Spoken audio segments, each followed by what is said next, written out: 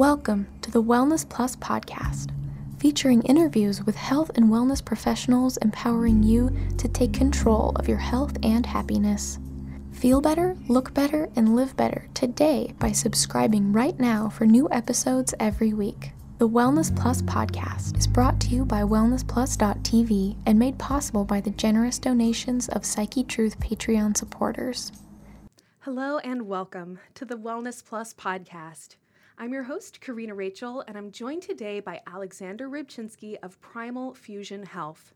He is a personal trainer, and he is also a CHEK practitioner level 4, a holistic lifestyle coach level 3, neurosomatic therapist, licensed massage therapist, and he is here today to talk to us about athletic performance and how a CHEK practitioner can help you to make gains in your athletic performance that you maybe never even thought were possible. So Alex, thank you so much for joining me on the program again. I'm so glad to have you back. Yeah, my pleasure. So I was hoping in this session you could talk a little bit about Paul Chek and the, sequence involved in becoming a CHEK practitioner, and then how that can be valuable for people who are looking to improve their athletic performance. Paul Chek is just a guy with a 9th grade education. He had to stop school at 9th grade, and he's just been going from trades, from mechanics to learning how to be a faller, which is someone that cuts down gigantic trees, which is one of the most dangerous jobs in the world. Mm-hmm. And from racing cars to joining the U.S. Boxing team and fighting his way onto the team, and then coaching the people on the team into being better boxers and healthier boxers and then they kept asking, what are you doing? And then you want to be a physical therapist. And so all these things have prepared him for what he is today. Mm-hmm. And he would just find needs for whatever is not happening and not necessarily putting a parameter around what he does. Mm-hmm. And so just because someone has defined this is how you do it, well, that's not always the case, you know? Right. So he's just kind of one of those individuals that he always says, don't believe me, try it. It's like, if you don't believe me, and you shouldn't believe me, try it, see if it works. And it probably does, you know? And so, but that's the idea, is you don't want to just take someone's word for it. Mm-hmm. Like, you want to experiment on yourself and try, because if you're doing the same thing, what is the definition of insanity? You know, doing the same thing over and over and expecting a different result. You know, so many people just do the same thing, but or with some variation, thinking that they're going to get much change, and sometimes they just don't. Right. So he's just kind of one of those individuals that really practices what he preaches, and that's kind of what's been off in the industry. Like when I worked as a personal trainer, I'm thinking, okay, well, these guys are here 10 hours a day. You know, okay, well, then they have to exercise. So I'm thinking, well, that's 2 hours. Okay, well, then they have to find time to eat. Okay, well, that's, you know, an extra hour. Well, that's 13 hours already. Well, okay, well, when are they going to spend time with their family? Well, that's, 3 hours? If that's not including drive time. And so I'm calculating all these things going, when do they live their dream? Right. You know, and they're exhausted. And when do they sleep? Because I see their, you know, they come back and, hey, I'm spent all night out. Well, when do you sleep? When do you actually practice what you're telling your clients to do? And then you wonder why your clients aren't doing it, because you're not doing it, right? And so when you're looking at it from that aspect, Paul is an example of someone that exercises, goes to bed on time, takes care of himself, meditates, you know, someone that really practices doing inner work and constantly is getting better. And that's what he just teaches us, all of his CHEK practitioners. Okay. So, he's quite an interesting human being. Yeah.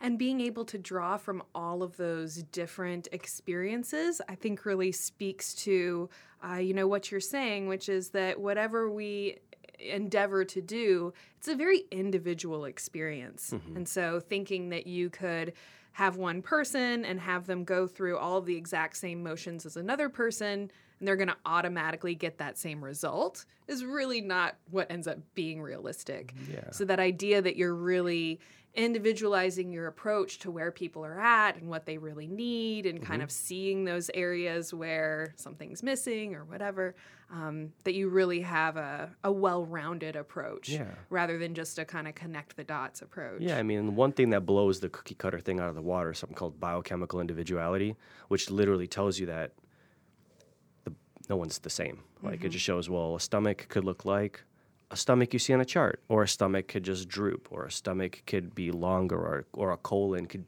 not follow the, the ascending, transverse, descending pattern, which is up, across, and down. It could go inwards a little bit on the ascend, or it can drop on the transverse, or so no one's the same. And you have like 3 different types of acromion variations.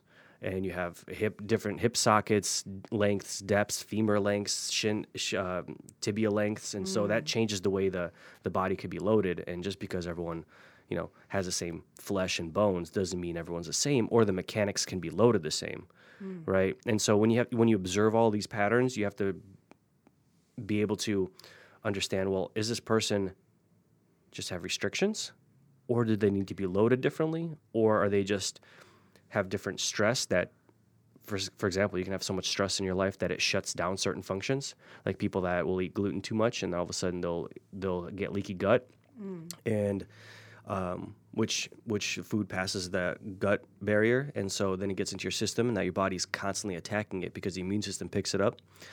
And so what ends up happening is you are allergic to that food forever.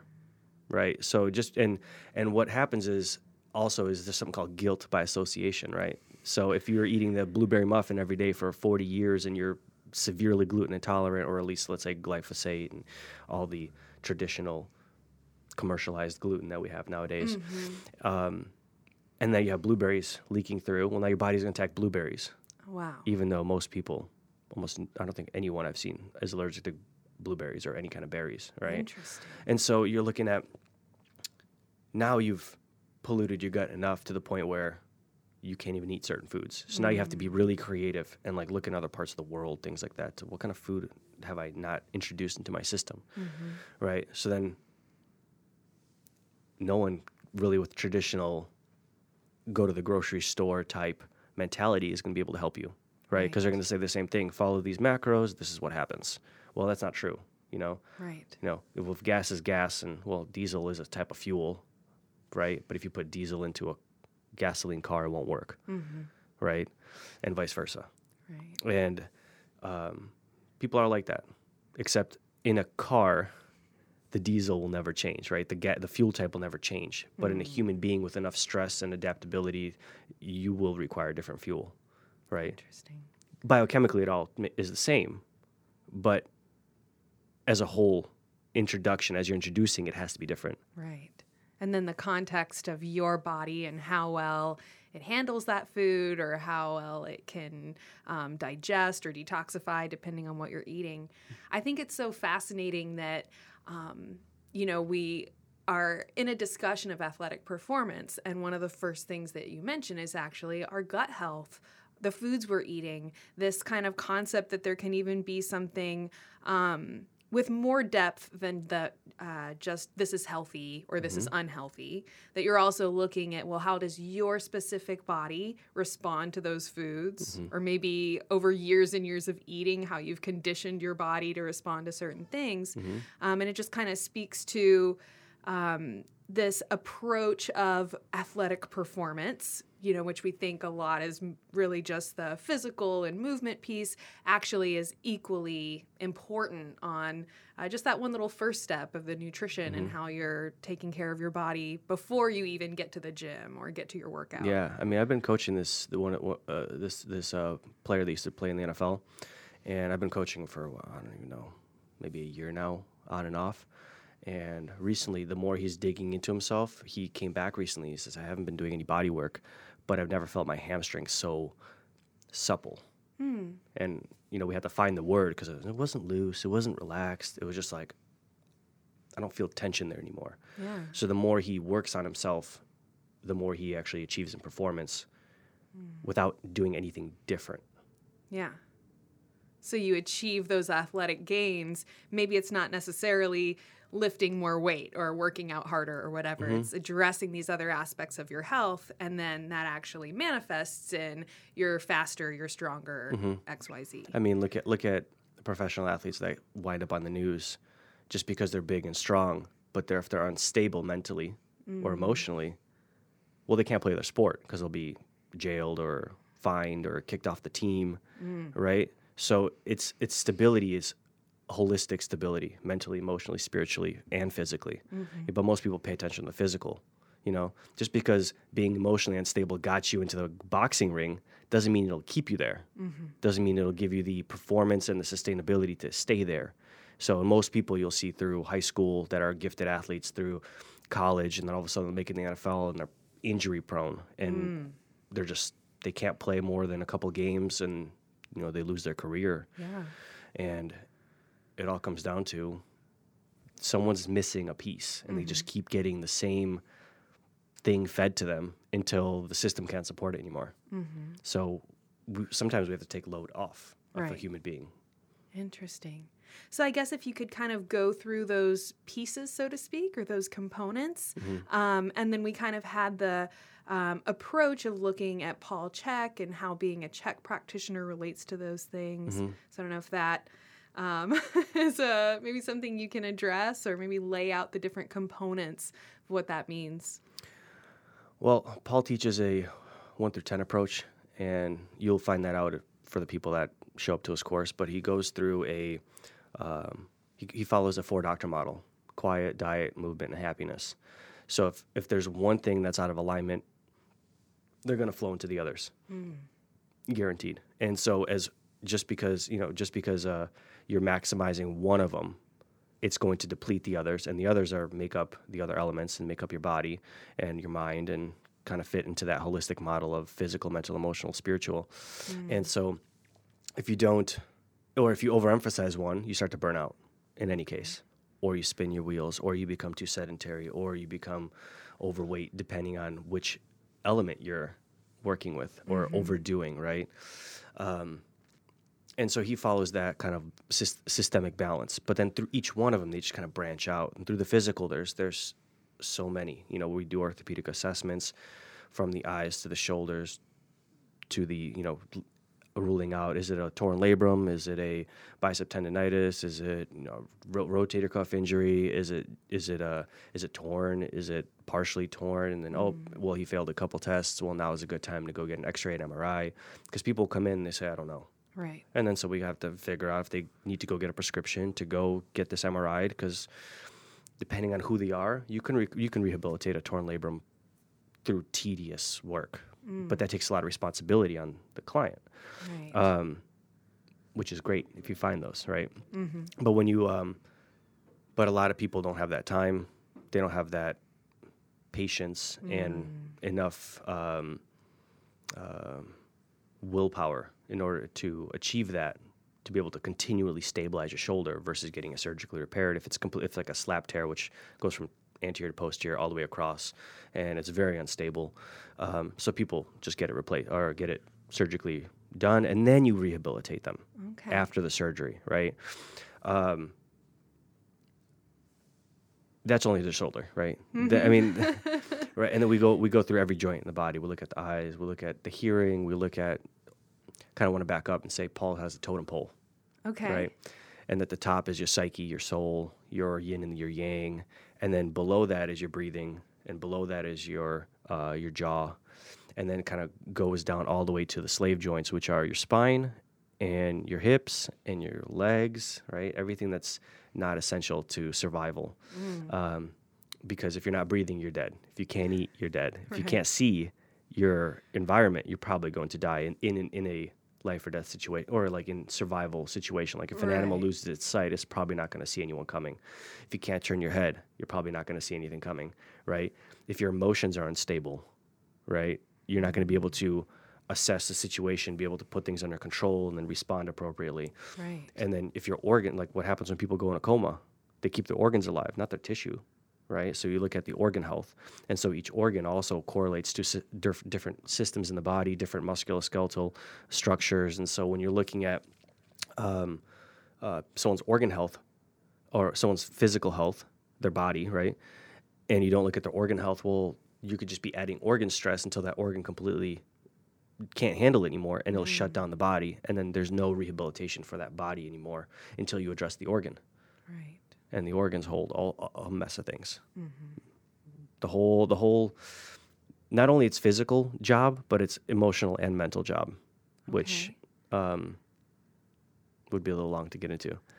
But they do have every organ and everyone. Okay, but that'd be a very interesting podcast maybe down the line. Yeah.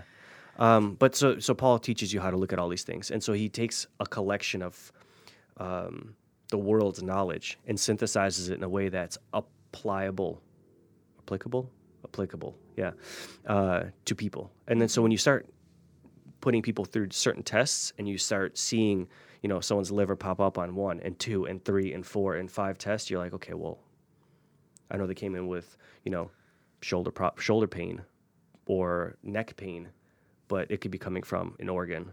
And if it shows up on, 6 different tests, 7 different tests, we should probably investigate that. Right. And then you look at different protocols, because this is just the physical. Then you look at, well, does someone need to be cleansed? Does someone need to be, are there parasites? Or is there something with their diet? Are they putting in something on their hair for their shampoo? Or someone eats really clean, but then they go and put all this toxic sunscreen or toxic lotions all over their skin, which permeates through the skin, and then your liver has to process. So then all these things that you indirectly aren't thinking it has to do with food has to do with your feeding your body anyway. And so that's kind of how the approach works. And it's like, okay, well, here's the totem pole, check from the top down, and then address the problems from the top down while you're looking at everything that they're doing in their life, right? Every intake paperwork is like 150 to 200 pages of papers for initial intake. And it's a lot, but at the same time, that's why we help people. That's why we get down to the bottom, and people, our job is to get people to not come back to us, which doesn't seem right, but I've done the math. If I only see, let's say, if I only work about 1,000 hours a year, that means if I see a new person every day for 1 hour, which is unrealistic, to help someone in 1 hour and have them move on. Right. That means I can only, and Austin has over 1 million people in it, but let's just say 1 million, make it easy. Yeah. Right. So there's gonna need to be 100,000 of me? No, 10,000 of me doing the exact same work to service just Austin, not the world, not the United States, just Austin. Right. Right. At the same capacity and level of if I saw someone for an hour and then they were better and they never had to see me again. Or maybe once a year, but still resolve their problems so that they're not having to come back, every week or whatever for a prolonged period. Yeah, it's creating an independent relationship, not a codependent relationship. And that's what Paul really teaches. Not only, and then that doesn't only reflect through your coaching, it reflects in your personal life too. Because if you have a partner, you don't want to be codependent on your partner, right? Because that's not a relationship. That's a mommy and daddy. That someone's taking care of the other one, and it's not, you're not bringing 50% into the relationship. So we also look at personal relationships. We also look at, what's going on in someone's personal life that could be attributing to someone's physical pain or their lack of performance, which if anyone's had back pain or knee pain or shoulder pain or elbow pain and it won't go away, it could be coming from a mental emotional problem that could be occurring either from relationships or personal struggles or not being able to wrap your mind around a certain complex topic, or you're in an ethical crisis or your moral crisis, you don't know what to do, and that all that mental stress creates emotional stress that you try to over-exercise it out, because then you feel exhausted and you feel freedom for a second. Right. But that doesn't solve the problem because it's still cultivating. Yeah. Right. Because we can run out of food, but we have an infinite potential of emotional and mental thoughts until we die, right? Then we no longer have a physical body. We don't worry about the physical pain anymore. So we try to keep people on here so they can keep growing physically, right? Because that's everyone's path, is to learn, new experience, and grow, because what else is the point of life? I always tell people, what if you took all your stress out of your life? What would that be? What would your life look like if you took all your stress out? It would be very unlifelike. It would be boring. And then you would create problems for yourself just to solve them. Right. And that's not the yin and the yang, but like almost the paradox of life. Yeah. When things get too easy, you find things to make it harder. Interesting. Yeah. Like when the weight gets too easy on a bar, you add more. You don't stick to the same weight. Some people do, but then they increase their mental stress by working more. Right. Or they increase, their relationship stress by really getting to deep-seated issues between them and their partner, right? And so there's always a level of growth in someone's life, whether it be learning the hard lesson or working through a hard lesson. And so, but if you're on a path where you don't have the tools to work with what you're going through, then it becomes, now you're just struggling. You're kind of sitting in a pool of emotions that are stuck. And I always use the analogy of, have you ever seen those videos where they put a brick in like a dryer? No. It's actually a beautiful analogy for people's emotions. So emotions are energy in motion. Well, when they get stuck in the body and they aren't moved through, like when people are angry and they don't scream or they don't yell or they don't curse because they don't give themselves the allowance to do that, because that's not how people are supposed to act. Well, how are we supposed to act? Right. How society wants us to act, right? But to let all this stuff out, to be our animal selves, you gotta move this energy through. So when you put a brick into a dryer that spins, what happens is it tears the outside apart until the whole thing does not work anymore. Whoa. Yeah. So I shouldn't try this at home. No. I mean, it happens with clothes. Like if you ever overstuff the dryer or the washing machine, starts shaking the thing across because it can't balance itself. Yeah. Well, as it tosses the brick one way, well, it's still spinning. It hits the other side, it's going to toss it back, and it has this chaotic cycle. Yeah. Well, that's what happens in the body. And so the energy just doesn't have anywhere to go because we contain it, right? Right. Because how many of your friends that you know that are, when they're mad, go, no, they usually bite their teeth and just hold it in. And then you're kind of hyperventilating yourself and only like compounding that frustration you were feeling by then like not actually breathing. Yeah. So it is interesting how the kind of like mental reaction of, fear, anger, frustration kind of like perpetuates that very frustration by causing that shortness of breath, and everything gets really tense. And so the beautiful thing about the CHEK program, and so they have the CHEK practitioner side, which is mostly the physical side until you get to level 4, then it becomes purely metaphysical, right? Because then you have to, we've covered the whole body. Right. Then there's the extra. And then holistic lifestyle coach on the other side, there's 3 levels, prepares you for level 4. Okay. Right? So you learn about different religions, you learn about different belief systems, you learn about how people react, you learn about different values, memes, you learn about people's social structures and where they fit in, where they actually fit in versus where they think they fit in versus what they think about themselves, where they fit in. You know what I mean? It gets very deep because a human being has many layers. And so, and the beauty of this program is it teaches you not only how to address other people, is through the holistic lifestyle coaching side, it teaches you how to address your own self. Because the first one is working with yourself. Right. And then it's working with clients, and then it gets deeper into working with yourself and clients. Yeah. And then the exercise coach, the CHEK practitioner side, it's you could apply this as a coach, but you could also apply this to yourself, and you should. You always should, right? Or else, how do you know it works? Right. And so when you look at all these different physical structures, know your asymmetries, do the exercises, oh, this does work, or maybe I'm just not doing it right. And then you get coached and you're like, wow, I was really doing this really wrong. And then it's always just this minutia that needs to be addressed. And it's kind of split, like I was saying. This is the holistic lifestyle coaching is what water should you drink? Kind of like if you've ever read Paul's book, How to Eat, Move, and Be Healthy. It talks about how to move, how to breathe, and what foods to eat, what sources to get them from, versus the practitioner side is purely core dysfunction, let's address it. Breathing dysfunction, let's address it. From the legs down, okay, well, is the IT band tight, length tension tests, infant development testing. Then it's stage 2 would be like someone has your client has a herniated disc, stenosis. How do you train this person without further injuring them? How do you actually get them back into, working order? Because this doesn't always apply to athletes, but if you're a recreational flag football player and you herniate your disc, well, you have to come home and you don't get paid for playing flag football. You have to still go to your job and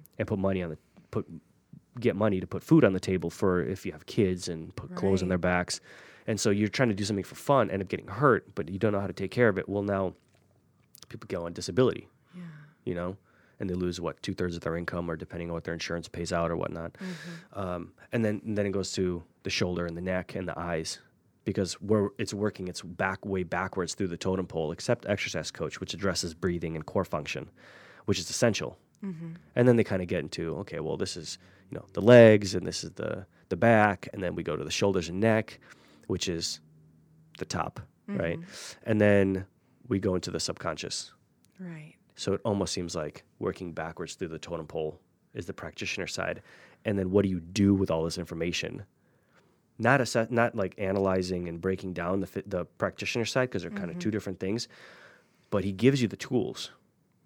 And then you have to do your homework to put it all together and make sure you can configure it. And then that's why he has the Check Academy, which integrates coaching and teaching with mentorships. So they have like mentorship calls, people ask questions and things like that. So that way, if you're like, hey, I don't understand how this applies to this, Right. and then they'll talk you through it. Versus before, they didn't have that. And you're just kind of like racking your brain, hoping things fit together, and they do. It's really bizarre how you just kind of like go day by day, and then one day you get it, and then you can't unlearn it, you know? And then you see it everywhere. Right. But that's kind of the beauty of his system. He gives you a lot of tools to work with. And he goes, just pick some. Whoever your client is, pick some. You know, and he has chiropractors, physical therapists, osteopaths, personal trainers, massage therapists attend his program, because even if you're not working with people, and I've had people ask me, well, I'm not a coach. What do I do? But I have the willingness to learn, but I don't have the willingness to go out and train people. And I go, well, learn for yourself. And what you're in an industry that's fitness or health related, you know, you sit behind a desk, or maybe you're a salesperson. Well, you'll be able to see all these dysfunctions in people and at least be able to tell them where they need to go. Yeah. You know, so that way they're not just stuck. Yeah. And so, yeah. And just that whole piece of, you know, growing your own knowledge and your, you know, intuition, so to speak, that, like you said, you bring that into then all of your relationships. So even if you're not a formal coach working with athletes, your friends, your family, your coworkers that you're around all the time, and like, who has ever worked in an office environment where people weren't complaining about like the shoulders or the carpal tunnel types of things? So you can see where, you know, that knowledge, that information would be so valuable in a setting like that, that you even like walk over to a coworker and show them, well, hey, if you sat this way or raised your chair up a little bit, or, you know, those little tiny nuances that really can make such a big difference. Yeah. And you really can see how that can go in and apply in so many different areas. How did you originally, I guess, learn about Paul Chek? Can you talk a little bit about, I guess, the sequence of events that has led you to become a Chek practitioner? It's funny because I tell the story a lot, because it's the most bizarre, synchronistic way that I've spent a ton of money with no understanding of what I was getting into, but trusting that the universe was guiding me. Yeah. The podcast you are listening to was brought to you by WellnessPlus.tv, a subscription service empowering you with everything you need to take control of your health and happiness. Sign up for your free trial today to watch the video version of this episode and all our podcast episodes. Plus, you'll gain access to our extensive library, including hundreds of follow-along yoga and fitness courses, massage therapy tutorials, weight loss information, guided meditations, educational health videos, and so much more. Feel better, look better, and live better today by visiting wellnessplus.tv. So I was working at a gym, like a big box gym, and this guy came to work, Jason, came to work for about, I think he worked there for 3 months.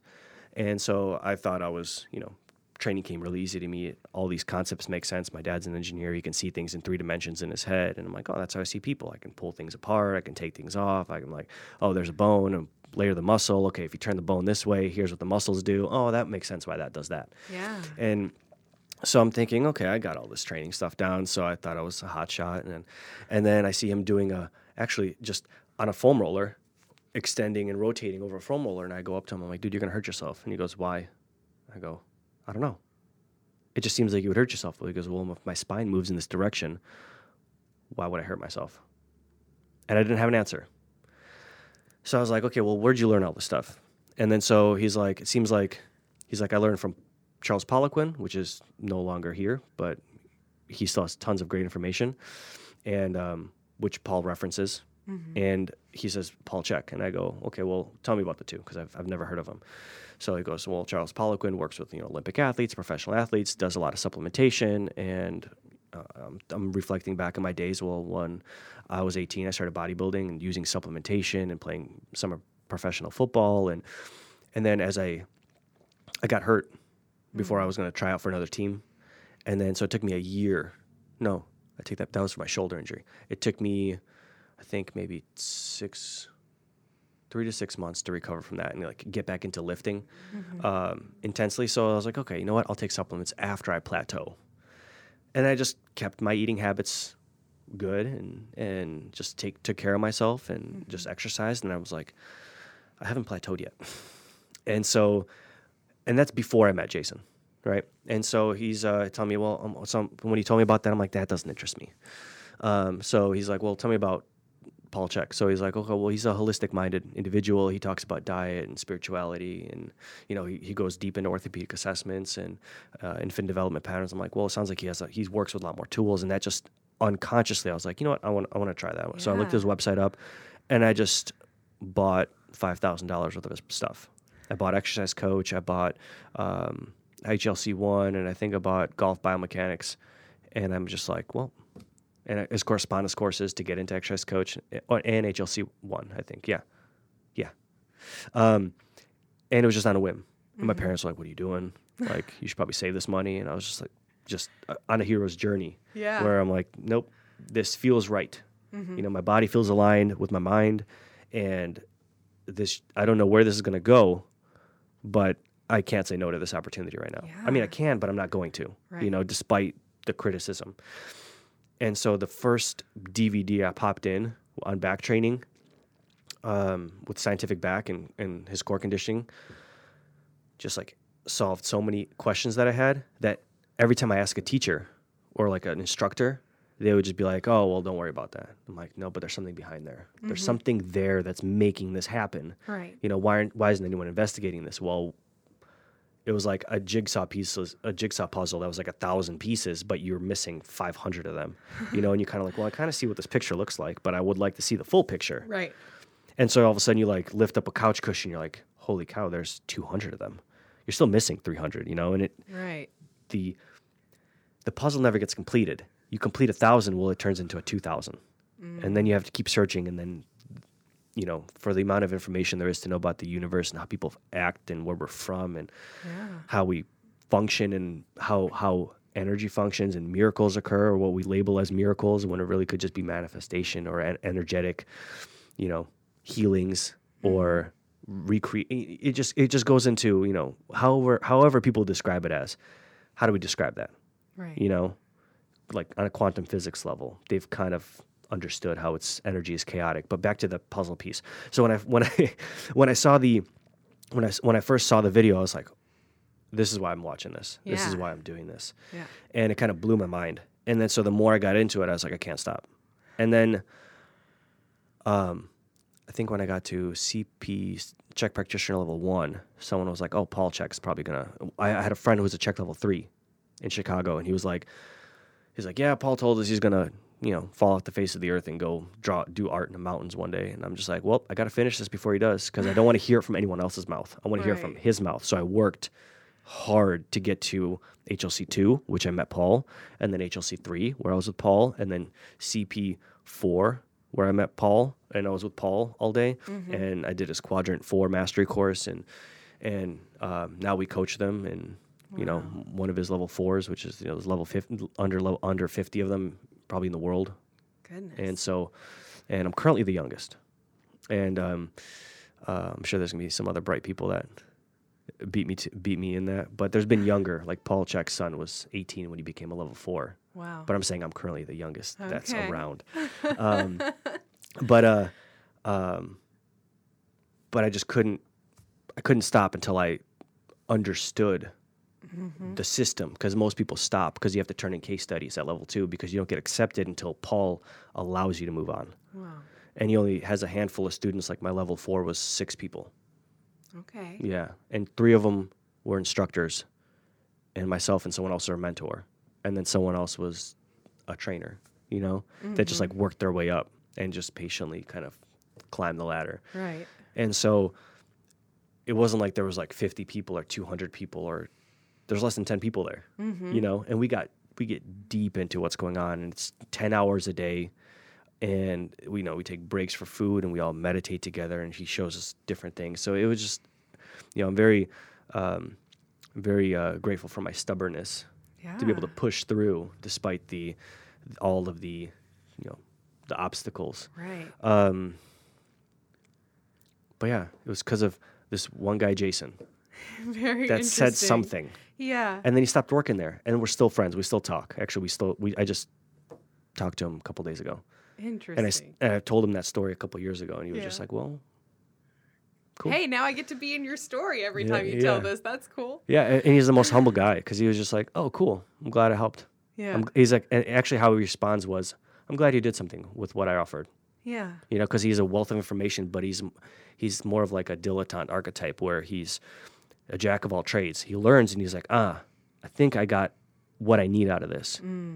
And then he goes and learns something else, because he doesn't really dive deep into one subject, because he doesn't have the time. He's a stay-at-home dad. He's, crushes it with at being a dad and seeing only so many clients that he can see. But he's like, well, I learned about grip strength, and I can just use my own mind to interpret what's going on. And if I need more, I'll go find more. And he's a really diligent student. So, yeah, he was the one that sent me onto this. Yeah.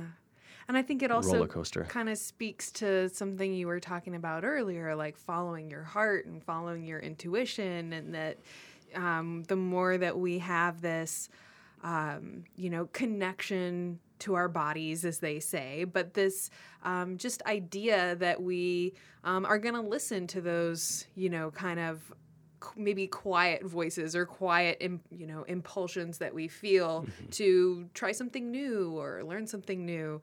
And then I totally know what you mean, that feeling when you discover answers to questions that you have been asking for so long, and people told you that there weren't any answers or whatever. And then you finally discover that, and it's just like this amazing feeling, like the iconic light bulb going off kind of a feeling. Yeah. And I never want to discourage other modalities, but why I emphasize Paul's is because once you learn the system, or at least a lot of his system, I think everyone should go through that holistic lifestyle coaching side, because not only can you apply it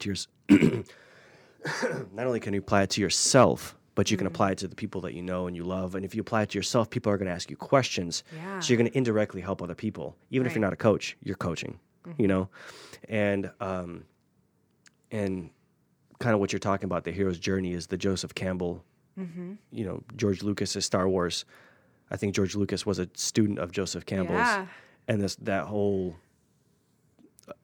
whole series was created because of around the hero's journey. And I think every successful movie spirals around the hero's journey. And then people identify with that, because everyone goes through a hero's journey. And something else that people should watch on Netflix is it's by Joseph Campbell, Power of Myth. Oh, yeah. It's a 6-part series. Mind-blowing. It's amazing. I've watched it maybe 4 times all the way through, and I learned something new every time. Yeah. Under different contexts, then I go investigate something else. But that's what I was saying. So I don't discourage other people's modalities, but what I've noticed is when you look at things from such a broad point of view, but you can narrow it really quickly. I noticed that when you start adding other things, they don't really fit into the puzzle. They fit, but they cause their own problems.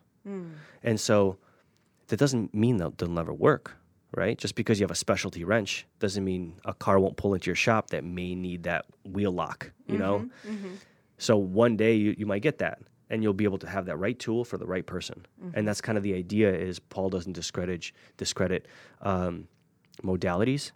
He just goes, well, why they call surgeons hammers? Because all their clients are nails, right? He comes in, oh, I got a cough, let's do surgery. Hey, you got my elbow hurts, let's do surgery, right? It's the same tool every time. Well, if you have a bigger toolbox, you can help different people without, putting them through more pain, Right. because you could see more.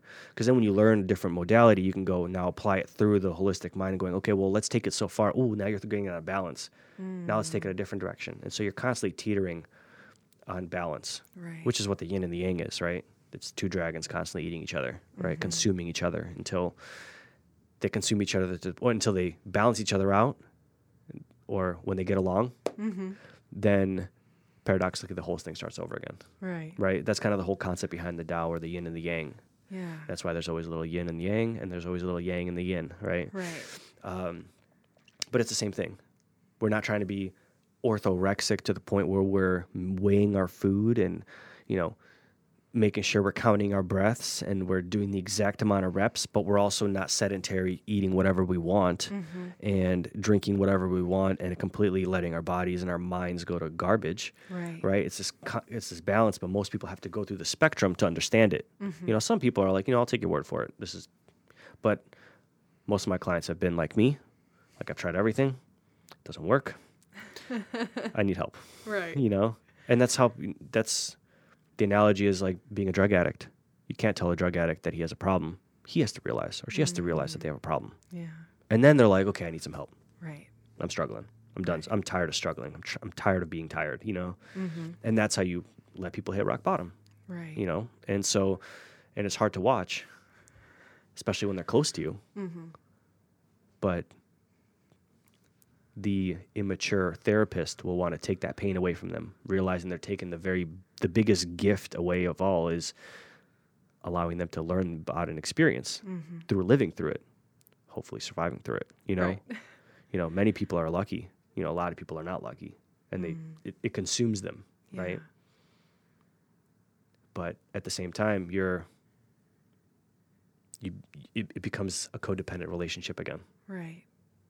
As opposed to thinking about, like, how can I support this person in a way that's going to help them not only move out of the place of pain, but actually grow as people, get stronger as athletes, or whatever that thing might be. Yeah. I think just in general,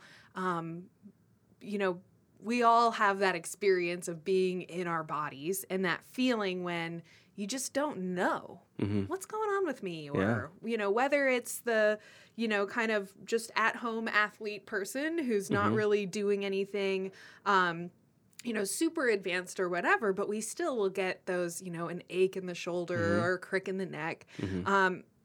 All the way to the other end of the spectrum where you have Olympians, or like I believe you said you're a weightlifting coach as well. People who are really trying to get that next edge up on their performance, see those different stats improving, that having someone who can help you kind of go through those diagnostics, I guess, like when you take your car to the mechanic, when you have your engine check light on, you're like, hey, my engine check light is on. Can you help me figure out which of the hundreds of potential things is going on? And they actually have to like plug it into something, and they have a computer that can tell you. So it's like working with a check practitioner is almost like how you go through those diagnostics. That you have your kind of general approach to how you go through and determine where the issue might be coming from, and then moving through all of those different components of the lifestyle and the movement and all those different pieces to help it come together and really give the person a lasting solution, a lasting answer, because undoubtedly they'll probably experience that problem again sometime in their life. So by empowering them with that knowledge and that tool, you're really giving them such a great gift, which is so much more meaningful than just doing, something to relieve the pain. The whole, if you teach a man to fish, saying. The goal is awareness, and through the paperwork, they think they're doing it for me, Yeah. So I could read it, I can analyze it, I can see what's going on, write it down, but really, they don't realize they're doing it for them. Most people externalize what they want to do. Oh, I want to get better so I can, make my family proud.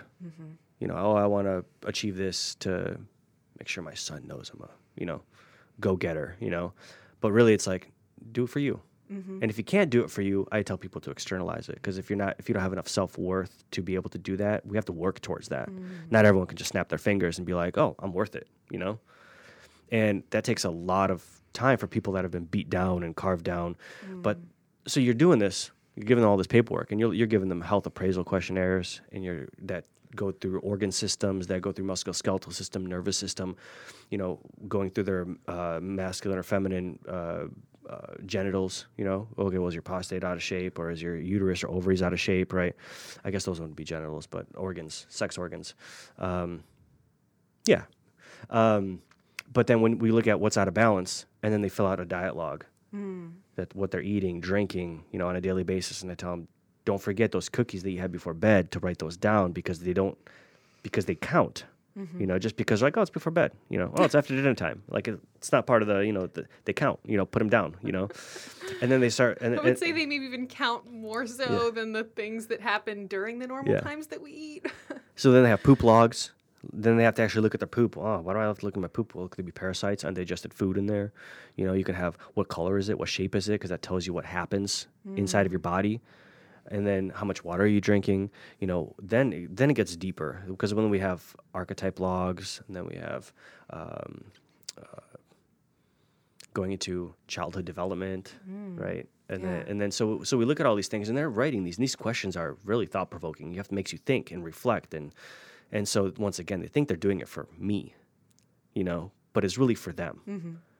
And so when they bring me all these things, as they're writing, it's a form of catharsis. They're letting this out on paper, and they bring it to me, and I'm like, I feel, if I get still enough, I feel the vibration of the paper, and I go, oof, okay, this is what's happening, And then I start annotating things, and it takes hours for me. It takes me about 3 or 4 hours to annotate someone's paperwork, and it takes me 2 hours plus to fill out their program, which tells them what they need and what they need to do to take care of themselves in the process of us getting treatment, right? They need to look at these things, practice this meditation. This would be good for you. Go to see this human being, and so Paul also teaches you all the other modalities that can help, right? That he's worked with in the past. And this person has this. Find someone that does this. Oh, this person has this. Find someone that does this. Because anything that's out of the scope of your scope of practice, you need to refer out. When in doubt, refer out, Right. So, because I could do a lot of body work, I can do a lot of manipulations, I could do a lot of stretching because I'm licensed and certified in those things.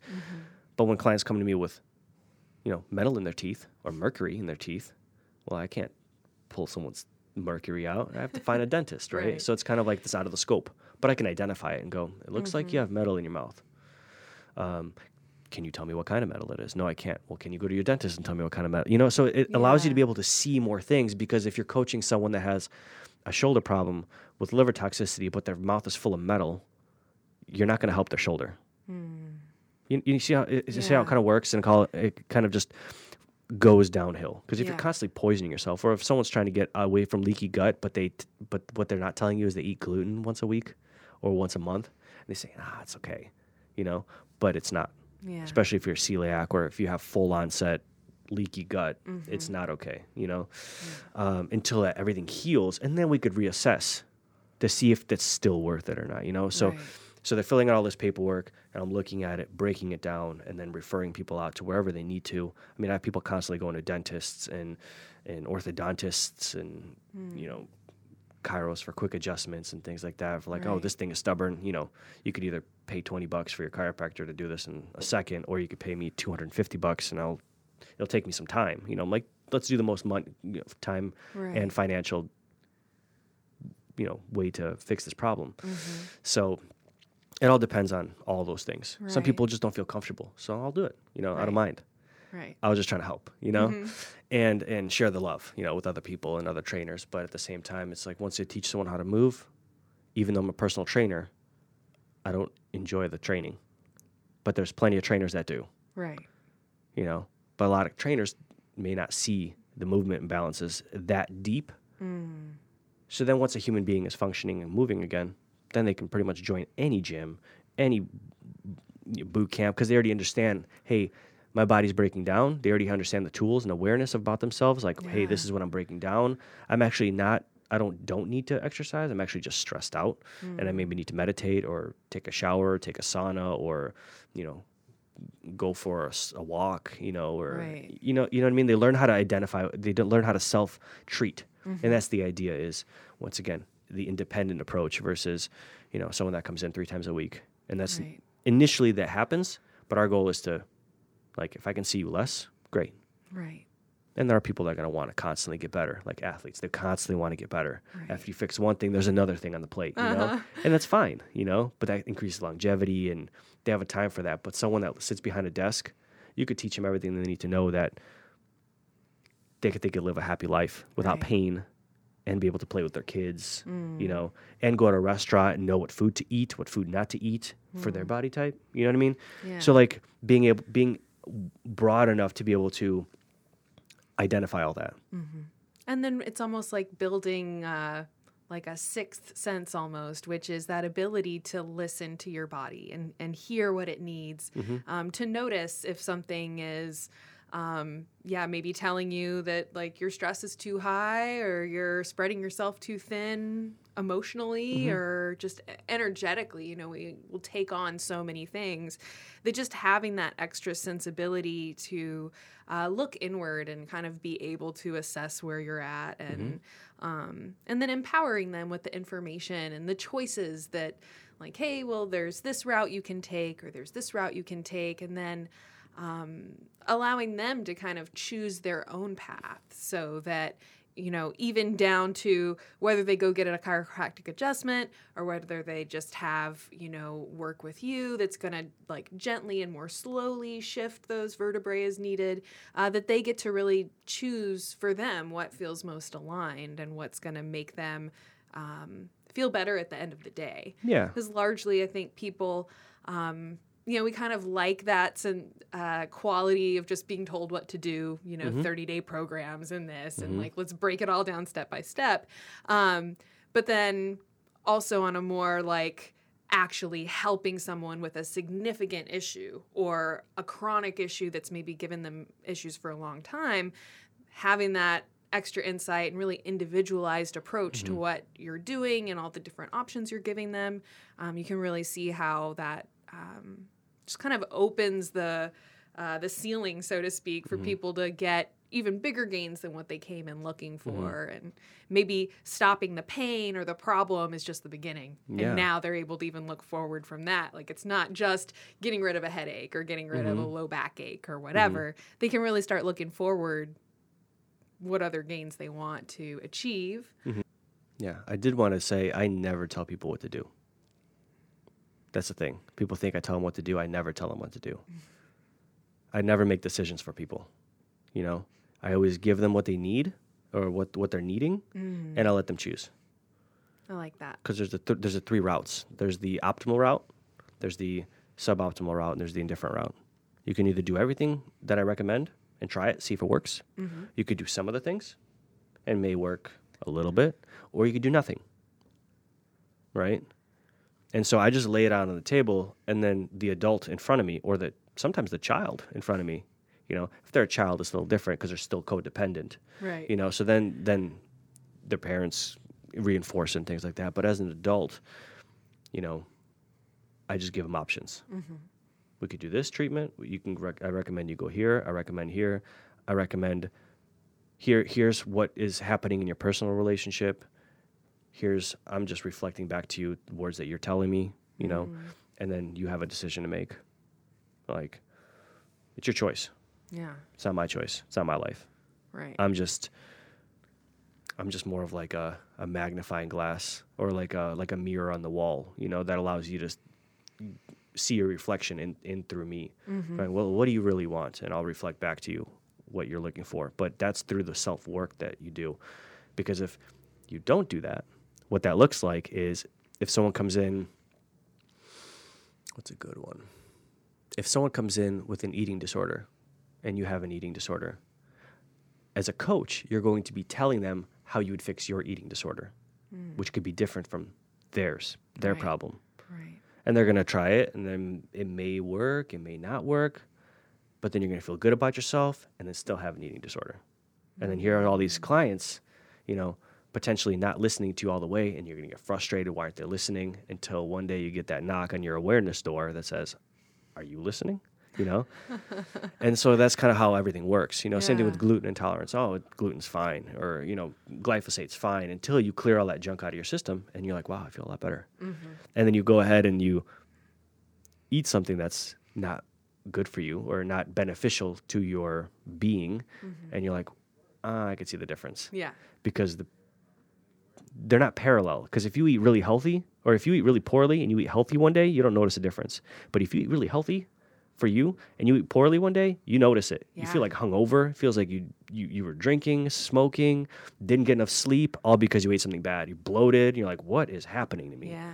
But you don't notice it when the relationship is reversed. Right. You know, and that's the beauty of it. As you get healthier, and just, all right, I know I got to do this. You know, sometimes people just got to be stubborn and just kind of, let's figure this out, get routine of it, and then the law of facilitation, which is whenever a neuron passes through a certain impasse, or I think I'm probably going to butcher this, when a signal passes through a certain set of wow, I'm totally blanking on it right now. A certain set of, let's just say a path. The path of resistance becomes less and less, meaning that signal happens quicker and quicker. So the resistance, like for example, if I told you now you have to start writing with your left hand. At first you'd be like, you're thinking, and then eventually you would just start writing. You like you can with your right hand. You can just sit there and probably jot notes without looking at the paper and know that like, okay, peripheral vision, here's the lines. I'm kind of writing in the lines, and this is what's happening. So it gets easier and easier and easier and easier. Like you don't have to, when you're cooking, you don't have to look at your meat and going, oh, where is this? Did it brown all halfway yet? You just look at it and you'll go, nope. And you just keep chopping vegetables for the next meal. And it becomes so easy to the point where you'll open the lid and go, no, it's not done yet. And you'll just close it, you know, like our moms did or our grandmothers did, right? You're like, how do you do that? They're like, I just know.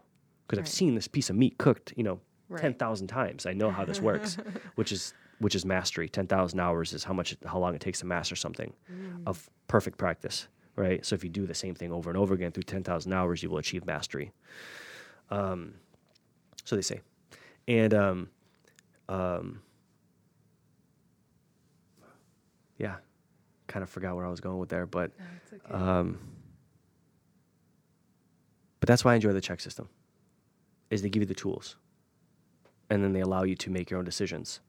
And then Paul goes, if you don't believe me, try it. Yeah. You tell me how it is. The proof is in the pudding, as they say. See it for yourself, and then you'll be a believer. And then Paul always says, well, if you did it and you tried it and it didn't work, you probably did it wrong. You weren't listening right. Yeah. But yeah, that's the joke he throws in there. Yeah.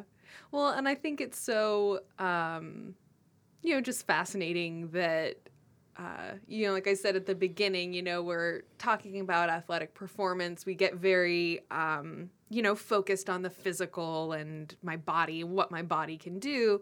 And then bringing in that there's actually all these other more like lifestyle and emotional components that could maybe even be, the barrier, so to speak, or the limitation, the limiting factor that's maybe preventing you from reaching these other physical goals that you had.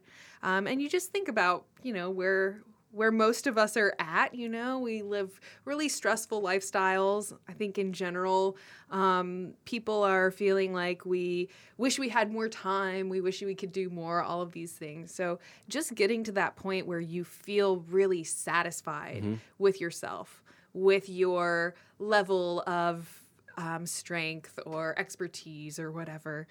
So many of the videos that we make, are for helping people to get stronger or lose weight or whatever it might be. But it reminds me of something that you had, mentioned a little earlier, which is you have the goal that you're working toward, but then seeing that, maybe the path towards that goal is not exactly fitting into the little cookie cutter thing that you were thinking it was. Yeah, there's a couple things I wanted to say. People that I know that are going to be listening that don't believe in energy, and they're like, that's nonsense. How does my emotions dictate how I move my body? And the analogy is, do you drive differently when you're experiencing different emotions?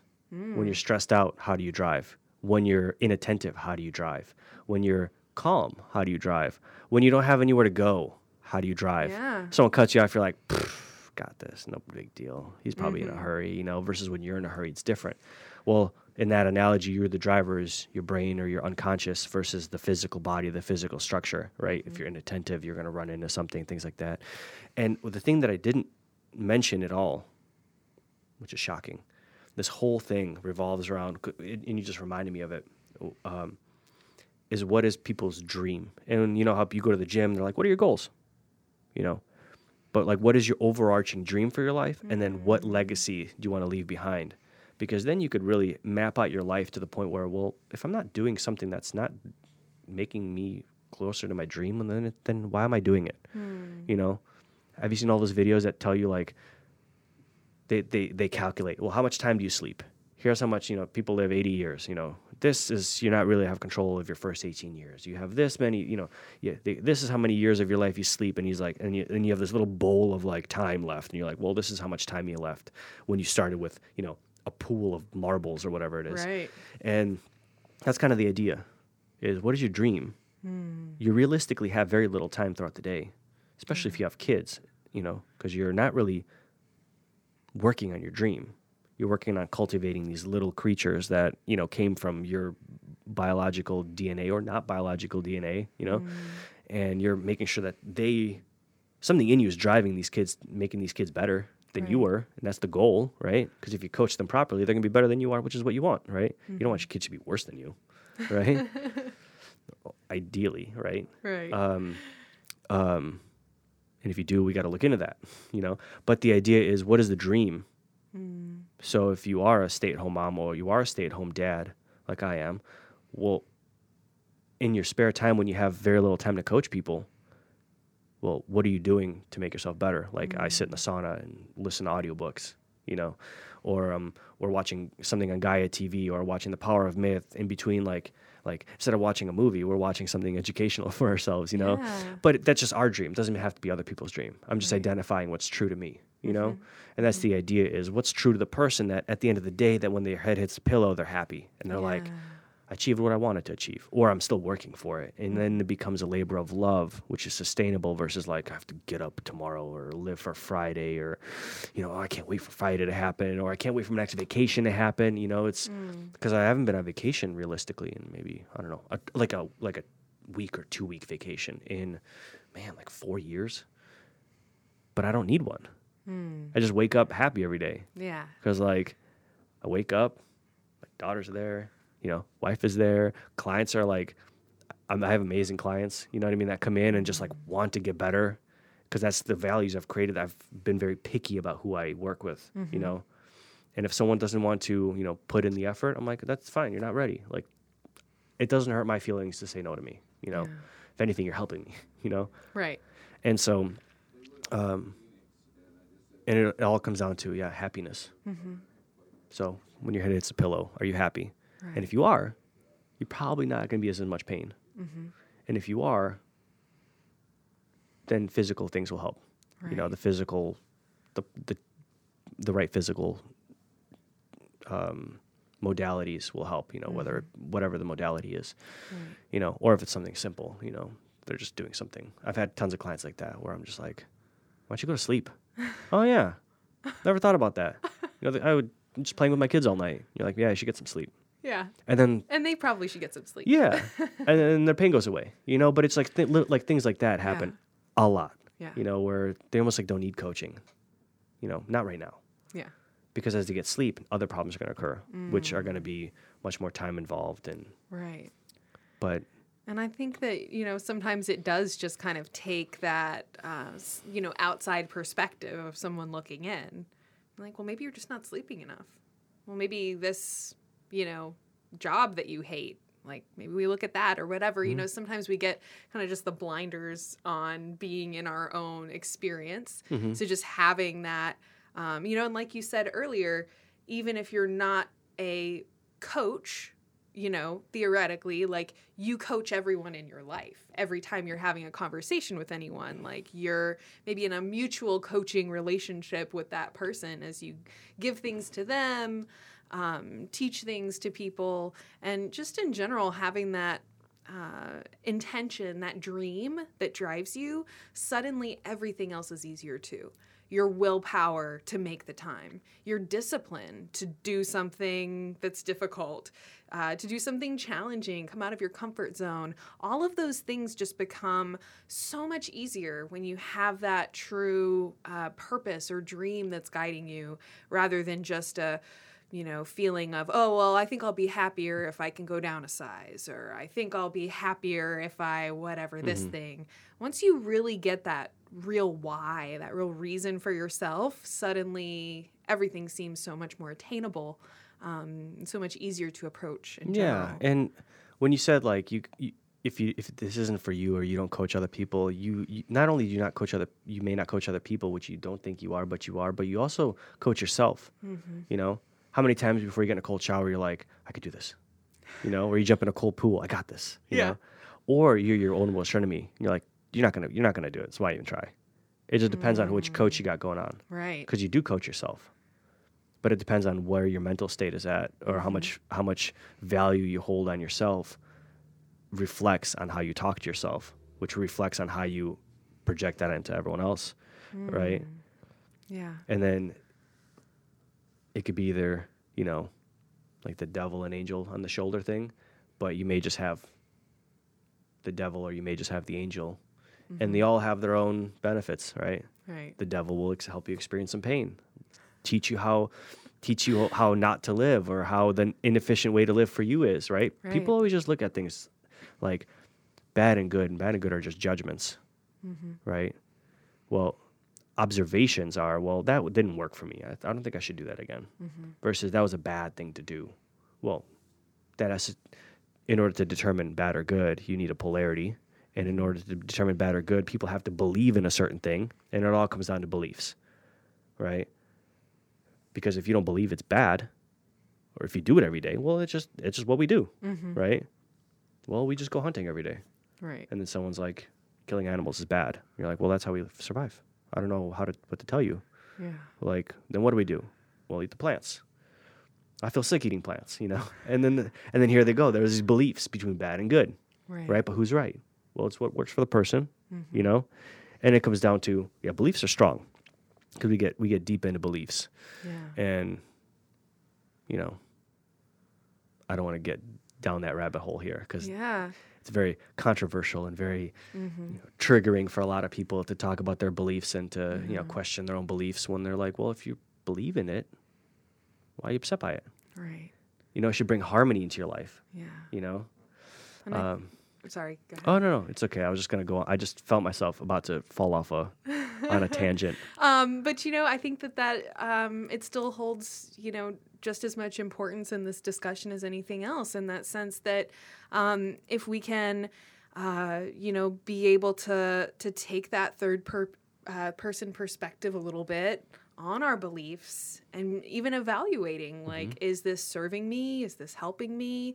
Because you're right, it is very controversial in a lot of, different areas, so to speak, whether it's like dietary things, eating meat versus not eating meat. All of those different things that we become very, we cling to very tightly in a lot of ways, but then maybe that even like puts those blinders on again, where then we're just like acting on these certain assumptions or these certain beliefs, or maybe we don't even realize that, to take one that's been really common, nutrition, that like fats are bad. We were all told that like fats make you fat and don't eat fats, but all these problems have then stemmed from that. So then to give somebody this one piece, which is like, well, actually not all dietary fats are bad for you. Actually, some of them are good for you. Then suddenly you can just kind of see how the blinders come off and they can be like, oh, this new way of seeing things, and maybe they discover all of these new answers and solutions that just kind of comes from them being able to shift their thinking, or at least be open-minded. Maybe that's the take-home message. Yeah. Or they just keep taking the pharmaceuticals and complaining about the pain. That their cholesterol goes a little high, and then all of a sudden they don't realize, well, cholesterol is a precursor to testosterone, human growth hormone, and it builds your cell wall. So every cell wall in your body has to do with cholesterol. So when your body's under stress, your cholesterol goes up, right? And so when you're looking at it from that aspect, you're like, well, if your body's under stress and you're breaking it down and exercising, you're probably going to need some more cholesterol. But then if it exceeds a certain way, like the Eskimos need to be on tons of statins, right? Because their cholesterol is through the roof, but they have no heart disease. So just things like that just don't make sense because everyone's different. Right. like the diesel and the gas analogy. They're both fuels, but one can handle more than another, right? Like if you put 103 octane into a car that takes 97, it'll probably run a lot better. But if you take 97 and put it in 103, that requires more efficiency or at a higher burn rate, it's going to run super slow and sluggish. Right. And the high fuel or the high octane fuel will actually start to break down the car that it runs too hot for, right? So if you take it into a regular car, it's not reinforced to handle that much heat, and it actually will wear the car out faster, which is our society, right? We take pre-workouts, and we take caffeine, and then we take sugar, and then we don't sleep, and our bodies just run hot and they break down. And, once you look at it from a unbiased perspective and just go, well, what's really happening? It becomes very easy to see. Right. Then it becomes getting over the belief of, well, this is just a habit of mine. This is just something we do, or I just have to get up and get my coffee. Why? Because a Folgers commercial every day woke you up. Best part of waking up is Folgers in my cup. Like that's conditioning over and over again until it becomes habit, right? Like if I asked anyone, like, if you think of a car commercial or a auto insurance commercial, people will be able to list a couple of them off in their head, or just boom, like, saves you 15%, You already know which one I'm talking about, right? But that's conditioning, right? That's reinforced over and over and over and over until you need car insurance, and that's where you go. You don't even look other places. You don't even look at the mom and pop's places, right? Right. And that's kind of the idea, is over and over again, things get reinforced. And things that you could do one way, the same logic applies, you could do the other way, right? If you can eat sugar until you're sick, you can also eat vegetables till you're healthy. Yeah. Not as a plain analogy. But they both work. Yes, your taste buds have to change. Yes, it's going to not taste good. Yes, you're going to want more sugar, and you're going to crave it because you probably have parasites and candida throughout your body. Yes, it's going to be unpleasant. But then when you start adapting and you start clearing all of that out of your system, you're going to be like, wow, I've never tasted a blueberry before, and then you're like, wow, blueberries taste really good. And it's not a flavor, it's not blueberry. It's a real blueberry. It's not blue number 40 or whatever. Yeah. But that's the idea is, and then you start eating sugary things again. You're like, ugh. Yeah. But that's the same thing going backwards, right? Like things that are too sugary and things that are not sugary enough now they taste too bland. But now things that once tasted bland, now you have too much sugar and that tastes way too sweet. Yeah. Right? But it just takes time and work and patience and responsibility to get over the conditioning of our system, which tries to put us in doctors' hands, which put us in hospitals, which put them under surgeons, which puts us on pharmaceuticals, which recommends us to eat, by the what is it? Registered dietitian, which tells you to eat whole wheat bread and gluten, which throws you into a stomach ache and throws you into the doctor's office again, and then the doctor sends you to a gastroenterologist, which says there's nothing wrong with you, or there is something wrong with you, we got to cut something out, which sends you to another person, which cuts something out, and now you're like, hey, this isn't working now. Well, yeah, they cut like a foot out of your, of your colon out, or your intestine out, and then now this whole problem spirals out of control, and all because, you're not listening to yourself. Yeah. Who is the best doctor of all. Not necessarily you'll know the answers, but you'll know when something's wrong, right? Like, if anyone has kids, when they're like, wait, why is it too quiet? Which is different than when they're like playing by themselves quiet, right? They're like, what are they doing? That's all intuition. That's all receiving energy, right? And it's, or like, oh, I haven't thought about Mary in a while. Oh, Mary's calling me. That's weird, right? Yeah. And we all have that. But once we learn how to identify the signals, it becomes so much easier to navigate life, but no one ever gives us the tools because all of our wise men, right? All of our wise people are now in nursing homes.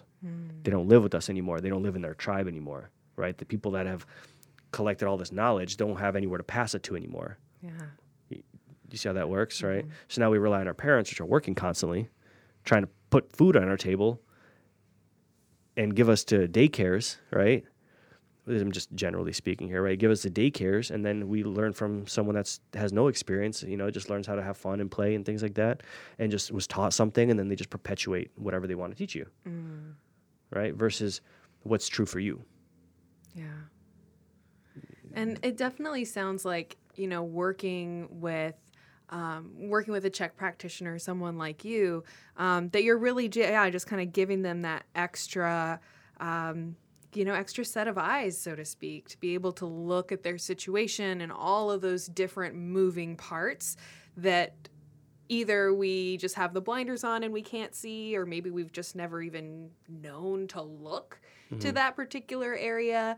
But then actually working with somebody who can actually go through a very extensive diagnostic to help bring that little, I like the sixth sense or seventh sense or whatever that it would be, but that extra sensibility that you can actually listen to your body and use that to guide you to, where it's going to be at its optimal performance, happiness, energy, all of those different things that come together in that holistic approach. Yeah. And then as a therapist, once you realize what your truths are, other people's truths don't trigger them, because you can line up 12 truly enlightened human beings and they may all have a different idea of God or what their idea of God is, and they all could be right? Or they all are right if they are truly enlightened, right? But there's 12 different people with 12 different perspectives, right? And so when you look at it, I don't judge anyone for their beliefs, which is why it makes it easy for people to coach with me. Because if you want to believe in Christianity, cool. If you want to be Muslim, cool. You want to be vegan, cool. As long as it's working for you, right? But if, you're sick, we're going to start looking into why. Right. Well, maybe that's just not what you need. But if you're willing to take this to your grave, then you don't need coaching. You just need to work through it. You just need to keep practicing what you're thinking is right. Right. And so, but that's the immature person wanting to take all the pain away. Right. But I mean, everything happens for a reason. I truly believe that. I mean, I died when I was 3, on the hospital table, and they had to bring me back to life with a tracheotomy and adrenaline in my heart. And then they started it back up, and I was on monitors and respiratory tubes for months and things like that. And so then we moved to the United States from Ukraine. And so, yeah, I mean, things I've just watched things happen without knowing why they're happening. But then when I'm there, I can reflect and go, oh, wow. If that didn't happen, then this wouldn't have happened, then this wouldn't have happened, then this wouldn't have happened. I can't believe that all happened. And it was all because life was guiding me somewhere. Right? Yeah. So it becomes much more interesting once you learn how to map out your life versus letting life happen for you, knowing what is in store, because you don't know. Because if there's no mystery, there would be no purpose. Right. Right? Because if you knew in 5 years what was going to happen, you'd either want to change everything about it, or you'd want to just be like, I can slack off. But really, it's the hard work in the process that got you there. Right. Of unknowing. And then you can reflect and go, wow, that was incredible. I can't believe I did that. Yeah. It's actually not incredible, because it's credible because I just did it. Right? Like that whole piece of, if you know what the future is, then didn't you just discount the future from happening because the future only was going to be that because you didn't know what it was. And then once you see the future, then arguably you've already changed what's going to happen. I don't know. That's from maybe Back to the Future. Yeah. I mean, all that stuff, all that stuff is interesting. Yeah. all of that kind of exploration into time travel is interesting. Like the butterfly effect, right? You change one flap of a butterfly's wings and everything changes, right? But yeah, life is just fascinating. Yeah. And so anytime people have pain, it's just always looking at what's really happening, Yeah. And I've never seen a more comprehensible system that you can add things to, that just it becomes a base. And then you could plug other things in. Like I can go to chiropractic school, learn chiropractic, and still be a Chek practitioner. I can go to physical therapy school and still see through the lens of a Chek practitioner, right? I can be a massage therapist, and I am, but I could still see through the eye. Like if I was only a massage therapist, but I went through, Paul Chek's system, I'd be like, wow, this is all these stuff going on. You need this. But I'm just going to keep working on your soft tissue. But I can find out all these problems, or I have to live with the fact that I'm not really telling you how to help you. And that's kind of the next level of, well, once you have a responsibility. Yeah. Right? They say it's the weight of knowledge, right? Can be so like if the weight of knowledge, if the knowledge was a tree, the weight of the knowledge of the fruit that it bears could be so big that it breaks the branches. Wow. Right? And so you have a responsibility to feed all these people knowledge, right? And everyone does it in their own way. Right? That's an interesting thing about life. Yeah. So Alex, I just want to thank you so much for sharing all of this knowledge with us today. And I definitely want to have you back on the program sometime again soon. Yeah, that'd be great. I want to thank all of you for tuning in to the podcast today. Thank you so much for listening. The Wellness Plus Podcast. Copyright 2018. Target Public Media, LLC. All rights reserved.